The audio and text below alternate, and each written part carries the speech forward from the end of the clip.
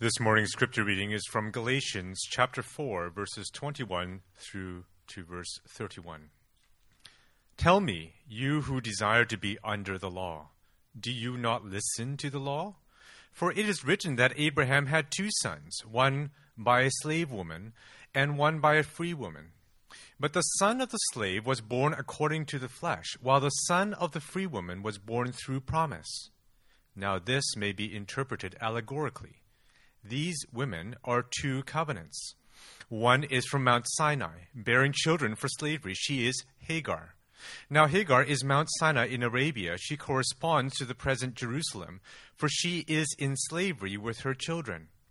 But the Jerusalem above is free, and she is our mother. For it is written, Rejoice, O barren one, who does not bear. Break forth and cry aloud, you who are not in labor. For the children of the desolate one will be more than those of the one who has a husband. Now you, brothers, like Isaac, are children of promise. But just as at that time he who was born according to the flesh persecuted him who was born according to the Spirit, so also it is now. But what does the Scripture say? Cast out the slave woman and her son, for the son of the slave woman shall not inherit with the son of the free woman. So, brothers, we are not children of the slave, but of the free woman. This is the word of the Lord. Thank you, Jonathan. Before we dive into the word this morning, please join me in prayer. We need the Spirit of God to hear and respond to his word this morning. Lord Jesus, it is a blessing to be gathered here this morning as your people, united by our common faith.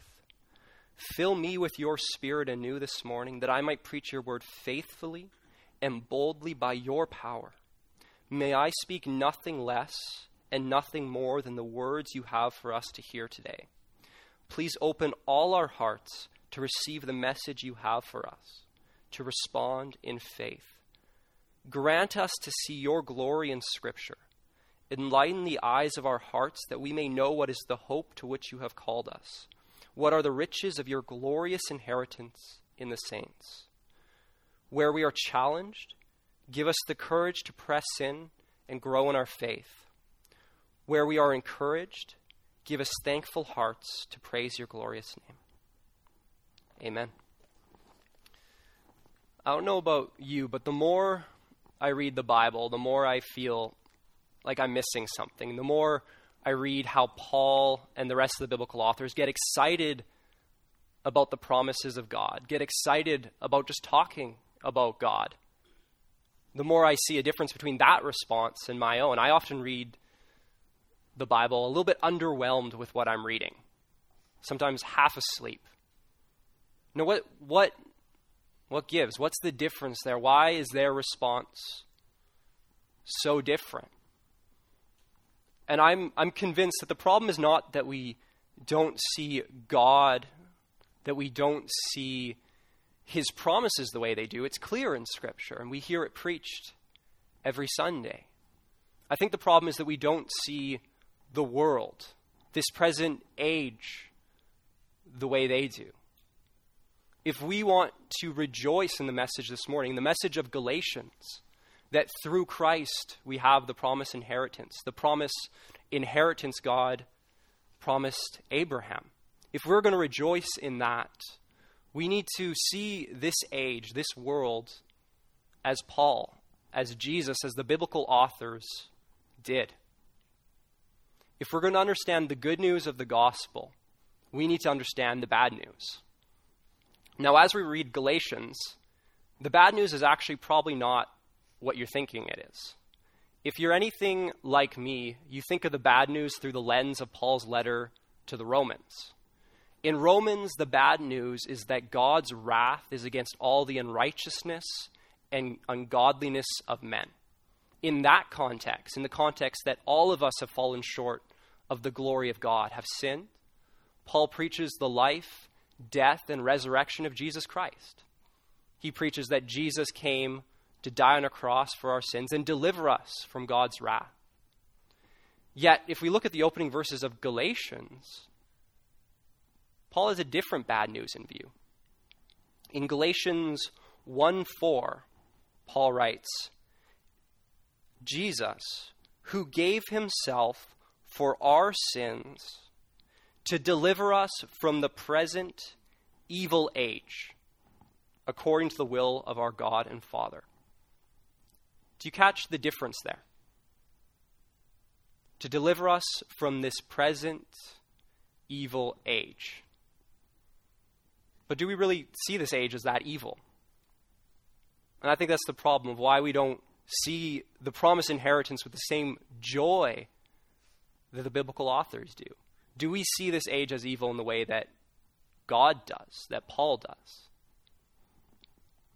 And the whole book of Galatians and our message this morning provides an answer to this question, how are we delivered from this present evil age? When we read in Galatians of the promise of the Spirit, of all of God's promises, of the inheritance God promised Abraham, all of these are an answer to the question, how are we delivered from this present evil age? Now let's think about that for a moment. What does Paul see? What does God see that would lead him to write that this is a present evil age? Come on, we live in Canada. We have it pretty good, don't we? What's evil about a Starbucks on every block? About affordable health care? About comfortable homes? Good jobs? It really doesn't seem that evil. But I think if we think about it for a moment, we might begin to see what they see. Consider what we read in the news. Just this morning, I was reading an article about a sex trafficking ring that was busted in Florida. That it exists throughout North America and the world. And every year, hundreds of thousands of lives are lost through just carelessness, malice, and yet, if we read in Genesis, God created every human life precious in his image. That's evil. In Canada, thousands suffer in poverty. Worldwide, even more. The list could go on and on and on. If we look around us, we can see a little bit of what it means for this to be an evil present age. But it's not just outside of us, it's also inside of us. I know I want to be a good husband. I want to love Nicole, my bride, as Christ loved his bride, the church. Yet at 3 o'clock in the morning when our little baby Aaliyah is crying, I get angry and I feel the need to lecture her on how to be a better parent. That's evil. But more than that, God created this world a good world to be enjoyed under his rule, where we would live with him and enjoy this creation. Yet, aren't we all slaves to it? We're slaves of our paychecks, slaves of comfort, seeking security endlessly in the things we do, and we never find it. Looking inside of us, looking outside of us, I think we can see a little bit of what Paul and ultimately God sees when he calls this an evil age. Yet according to the Bible, all these things are just symptoms of a greater evil.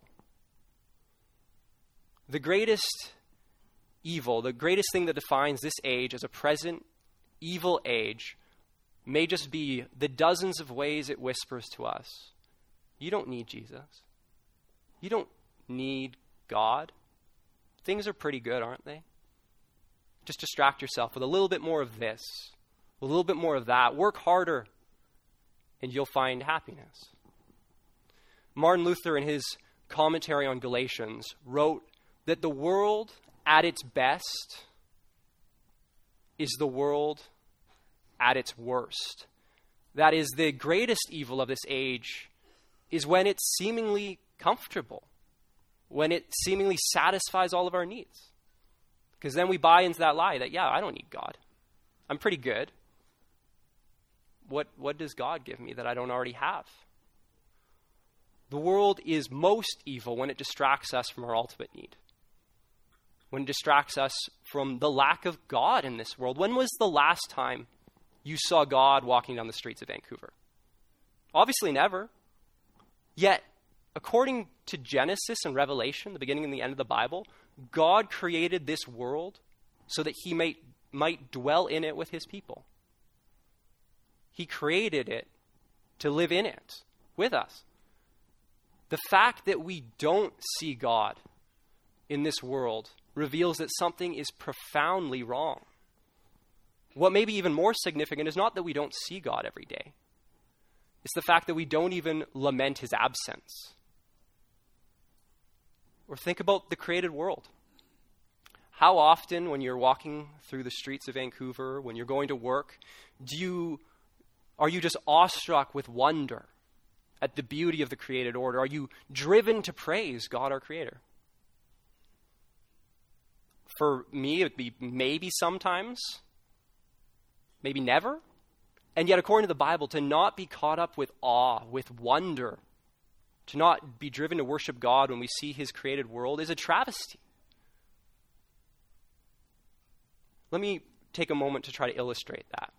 The 16th century reformer John Calvin described this world as a theater of God's glory. He described the created order, the earth and everything above it, as a theater that displays God's glory, his wonder, his grandeur.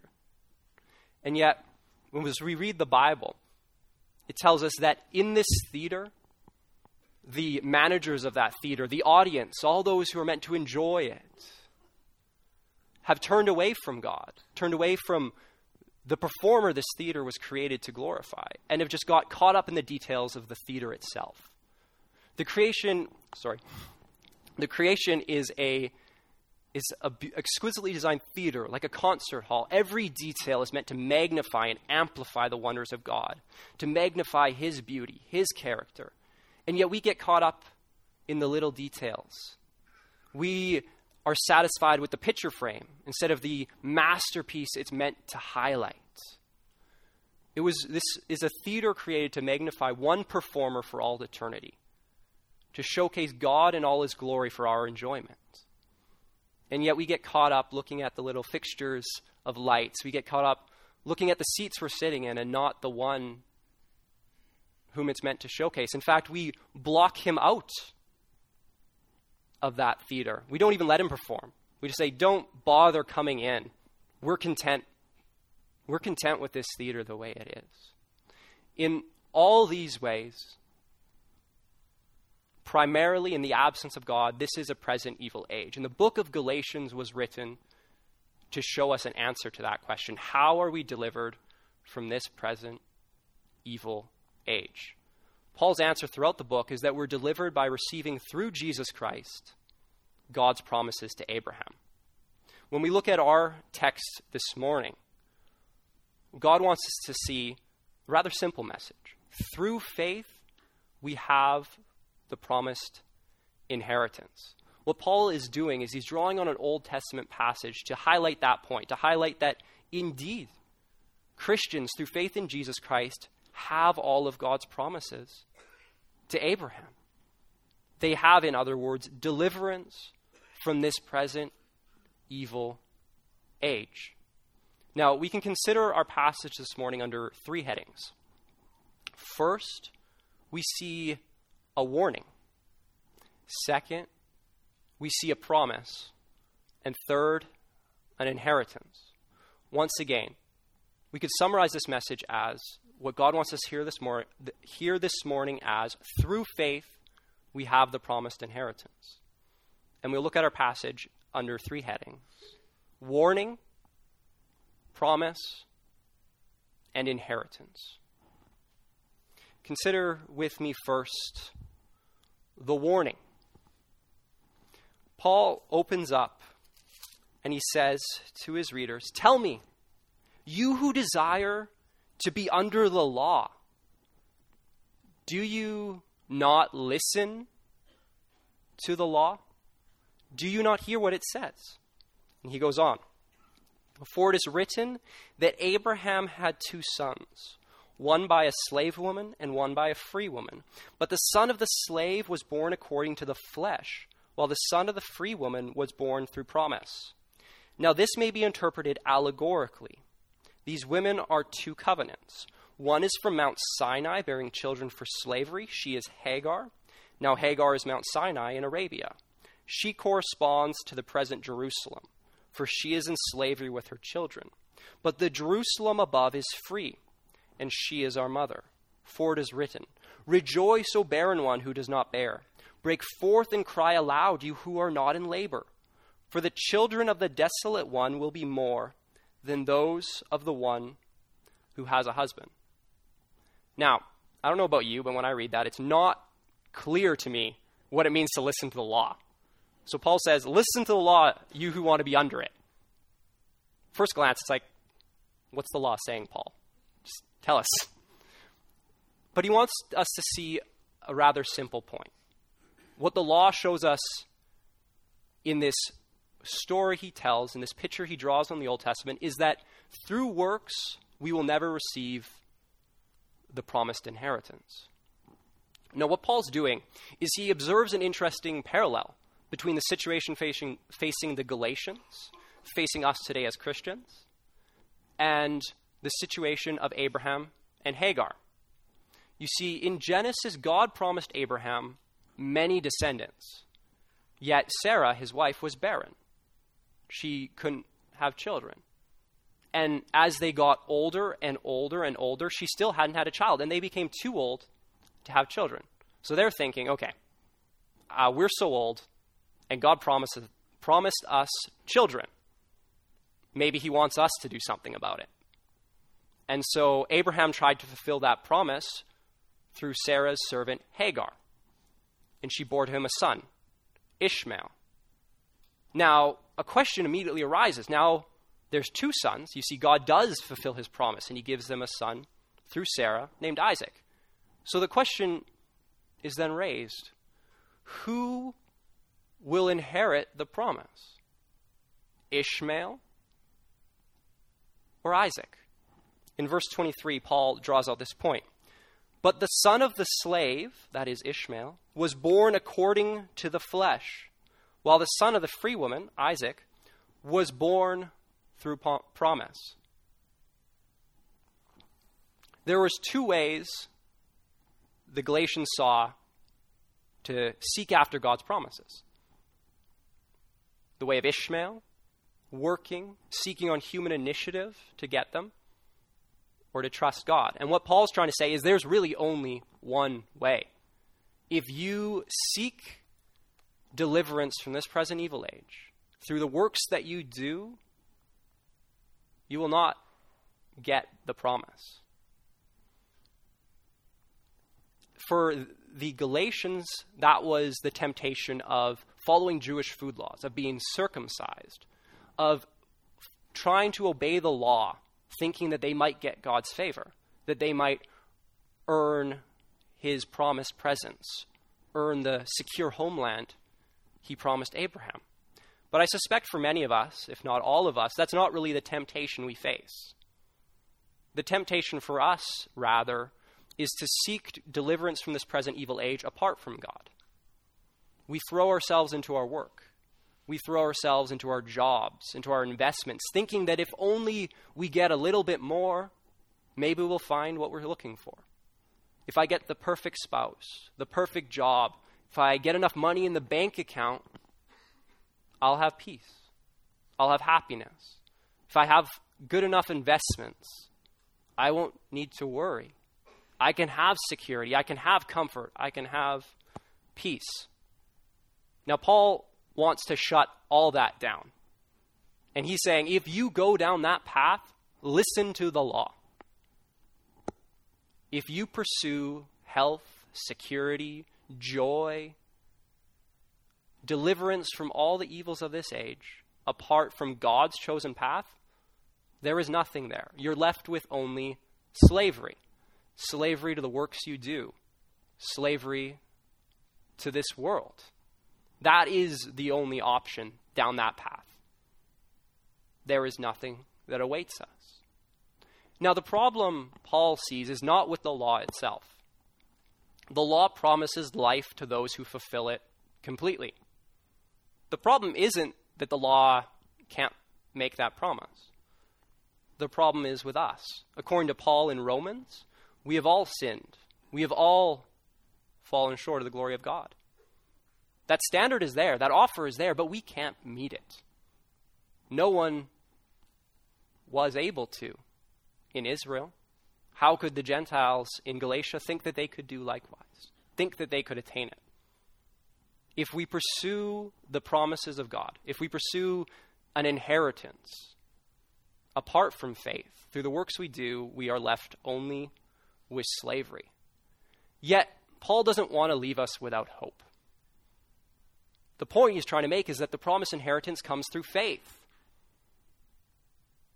So he turns towards the promise. The second point I want us to see in the text this morning is the promise that Paul in this passage draws our attention to. In verse 28 and on, he writes, "Now you, brothers, like Isaac, are children of promise. But just as at that time he who was born according to the flesh persecuted him who was born according to the Spirit, so also it is now. But what does the Scripture say? Cast out the slave woman and her son, for the son of the slave woman shall not inherit with the son of the free woman. So, brothers, we are not children of the slave, but of the free woman." False teachers came into Galatia and kind of tricked them, saying, you're going down the wrong path. Faith in Jesus Christ will get you nothing. You need to perfectly fulfill the law. You need to be circumcised. But Paul wants to draw the Galatians' attention, our attention today, to the truth that they were destined not for slavery through failed obedience to the law. They were destined, like Isaac, to be children of promise. Paul's burden throughout Galatians and in this passage is to point us to the promised inheritance, that through faith in Jesus Christ, we receive the promised inheritance. The point is this: God did not send Jesus in this world, send his only Son only to die for our sins on the cross. He did not send Jesus only to bear our sins as a substitute that we might be reconciled to God. He did do that, and that is essential to the faith we proclaim. God's wrath is against sinners, and we need deliverance, and Jesus came to deliver all who believe in him. But the gospel is more than that. The gospel is also that Jesus Christ lived the perfect life that none of us could. He lived perfectly under God's law. He lived perfectly before God so that in him, through our union with him, we might receive all of God's promises. Through faith, we have the promised inheritance. Now, that begs a question. What is this inheritance? I've said that it delivers us from the present evil age, but how does that work? Through faith, we have the promised inheritance, but what does that do? What's the deal? Now, the inheritance talked about here, the inheritance talked about throughout the entire Bible, is not like an inheritance we might receive. It's not a sum of money. It's not a business. It's not a nice car. It's not a home. The inheritance talked about in Galatians and throughout the Bible is exactly what God promised Abraham. In Genesis 12 through 17, God gives several promises to Abraham, but we could summarize all of them quite succinctly as this. God promised Abraham a secure homeland dwelling with God. Think about that for a moment. The promised inheritance was God himself. In Genesis 17, God says that he will be Abraham's descendants' God, and they will be his people. They will be in relationship. He will be with them. Jesus' name is Emmanuel, God with us. That was the promised inheritance, that God himself would be with Abraham. Think about it. The eternal creator God who spoke everything we see into existence from nothing. The one from whom and through whom and for whom all things exist, who upholds this entire universe from falling apart every moment by the very words that he speaks. That God pledged himself in promise to Abraham. And through Christ Jesus, we receive God. It's the promise that God would once again take up center stage in the theater of his glory. And we would forevermore delight in, enjoy the splendor of his majesty as we were created to. Now, I mentioned that it was a promise of a secure homeland, dwelling with God. It's not that God's going to come into this world and leave it as it is. If we look around us, this is truly a present evil age. It is a broken, fallen world. Sin and death are ever present. Death hounds all of us, and there needs to be an answer to that. The substance of our inheritance promised to all who put their faith in Jesus Christ is that God will not leave this world the way it is. This world is a twisted, distorted husk of the good world that God created it to be. The substance of our inheritance is that God is not going to leave it the way it is, but he has promised to create a new heavens and a new earth, to recreate this world without sin, without death, without pain, without suffering. In the Bible, it's often this new creation where those who believe in Christ will dwell with him is often described as a heavenly city. A heavenly city where all of God's people live in perfect unity. Perfect unity in the presence of God. In Isaiah, he describes it as a city where righteousness dwells. That is, a city where perfect justice is found, where no injustice is present. It is a city filled with life, with joy. There is no violence in God's holy city. One of my favorite passages in all of the Bible, Revelation chapter 21, John describes it like this. Then I saw a new heaven and a new earth, for the first heaven, the first earth had passed away, and the sea was no more. And I saw the holy city, New Jerusalem, coming down out of heaven from God, prepared as a bride adorned for her husband. And I heard a loud voice from the throne saying, Behold, the dwelling place of God is with man. He will dwell with them, and they will be his people. And God himself will be with them as their God.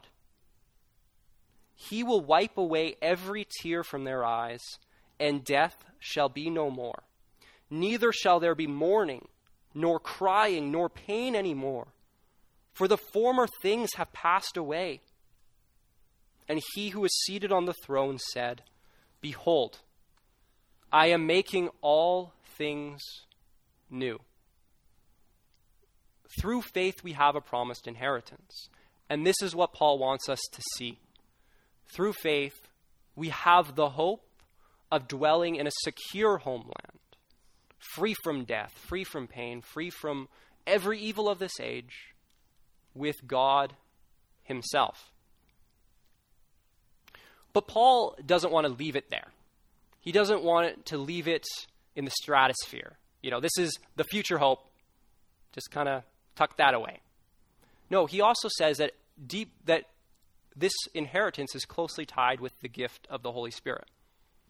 Now, what's the deal with that?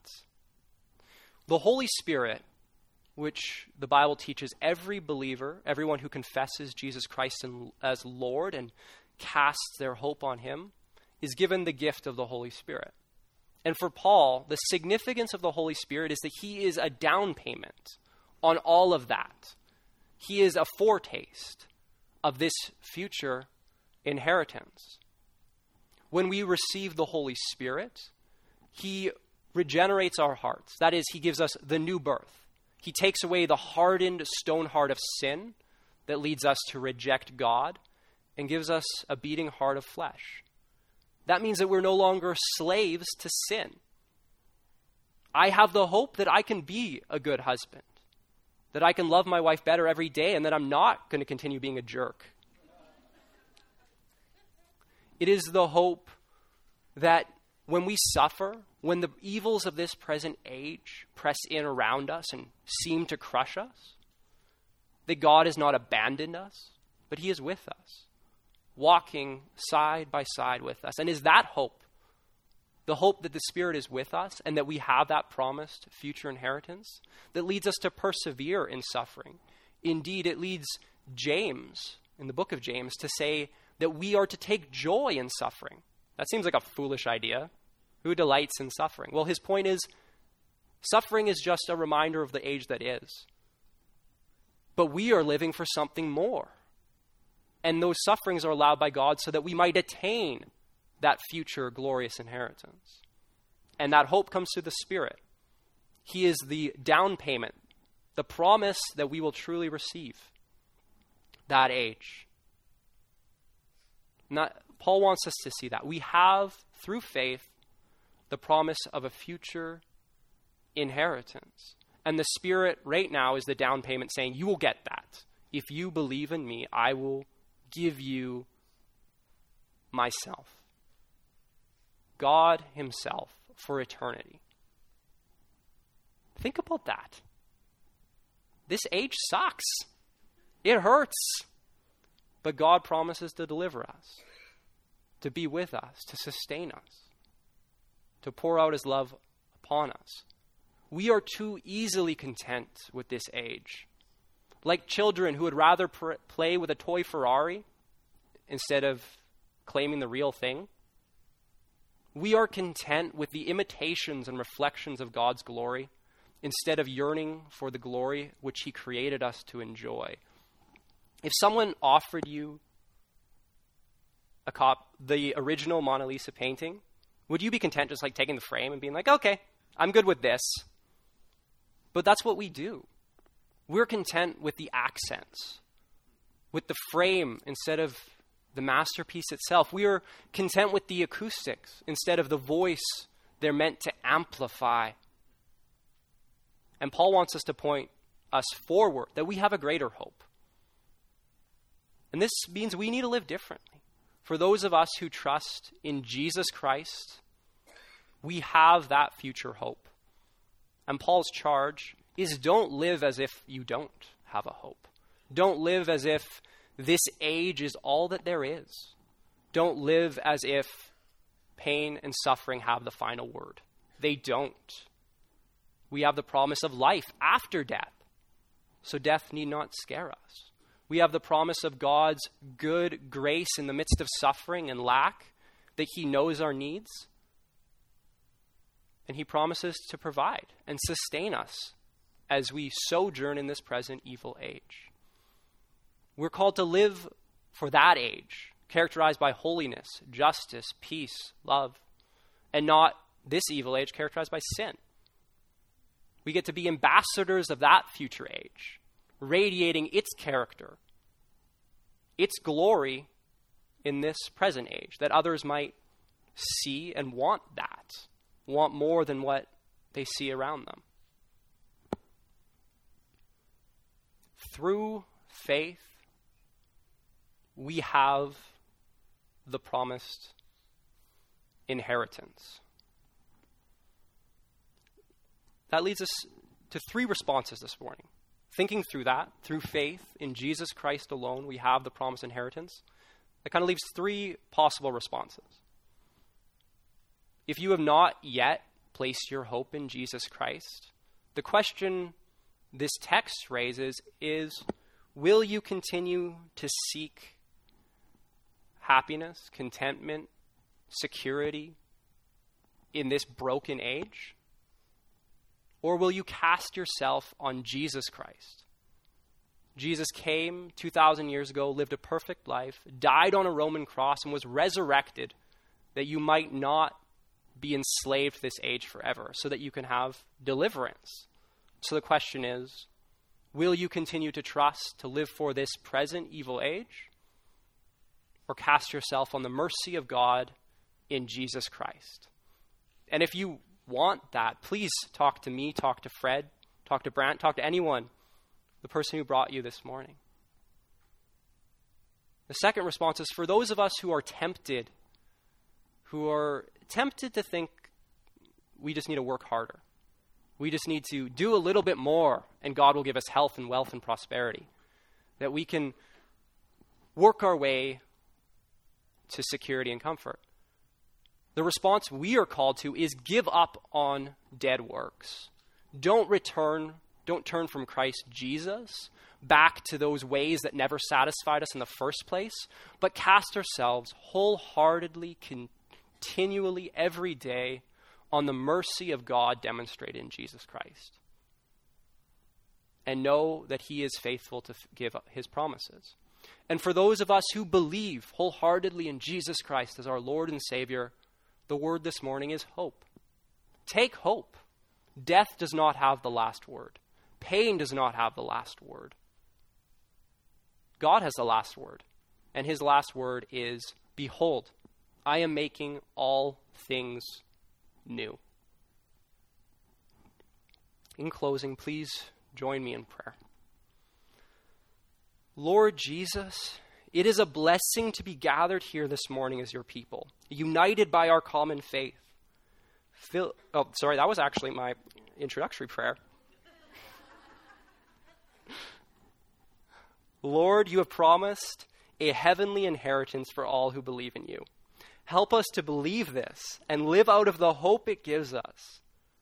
For those here today who do not yet believe in you, we pray that you would give them the hope of peace with you and a future inheritance through faith in Jesus Christ. For us who are tempted to earn our salvation, forgive us for our faithlessness. Help us instead to trust you for all of your promises. For those of us who trust in you in the midst of this present evil age, help us live in light of the hope of a heavenly inheritance you have promised us. Renew our faith in the accomplished work of Jesus Christ, and help us respond in faith to the message you have given us this morning. Amen. Thanks for listening. For more information about Christ City Church in Vancouver, please visit christcitychurch.ca. We invite you to join us in praying that God's kingdom would come in Vancouver as it is in heaven.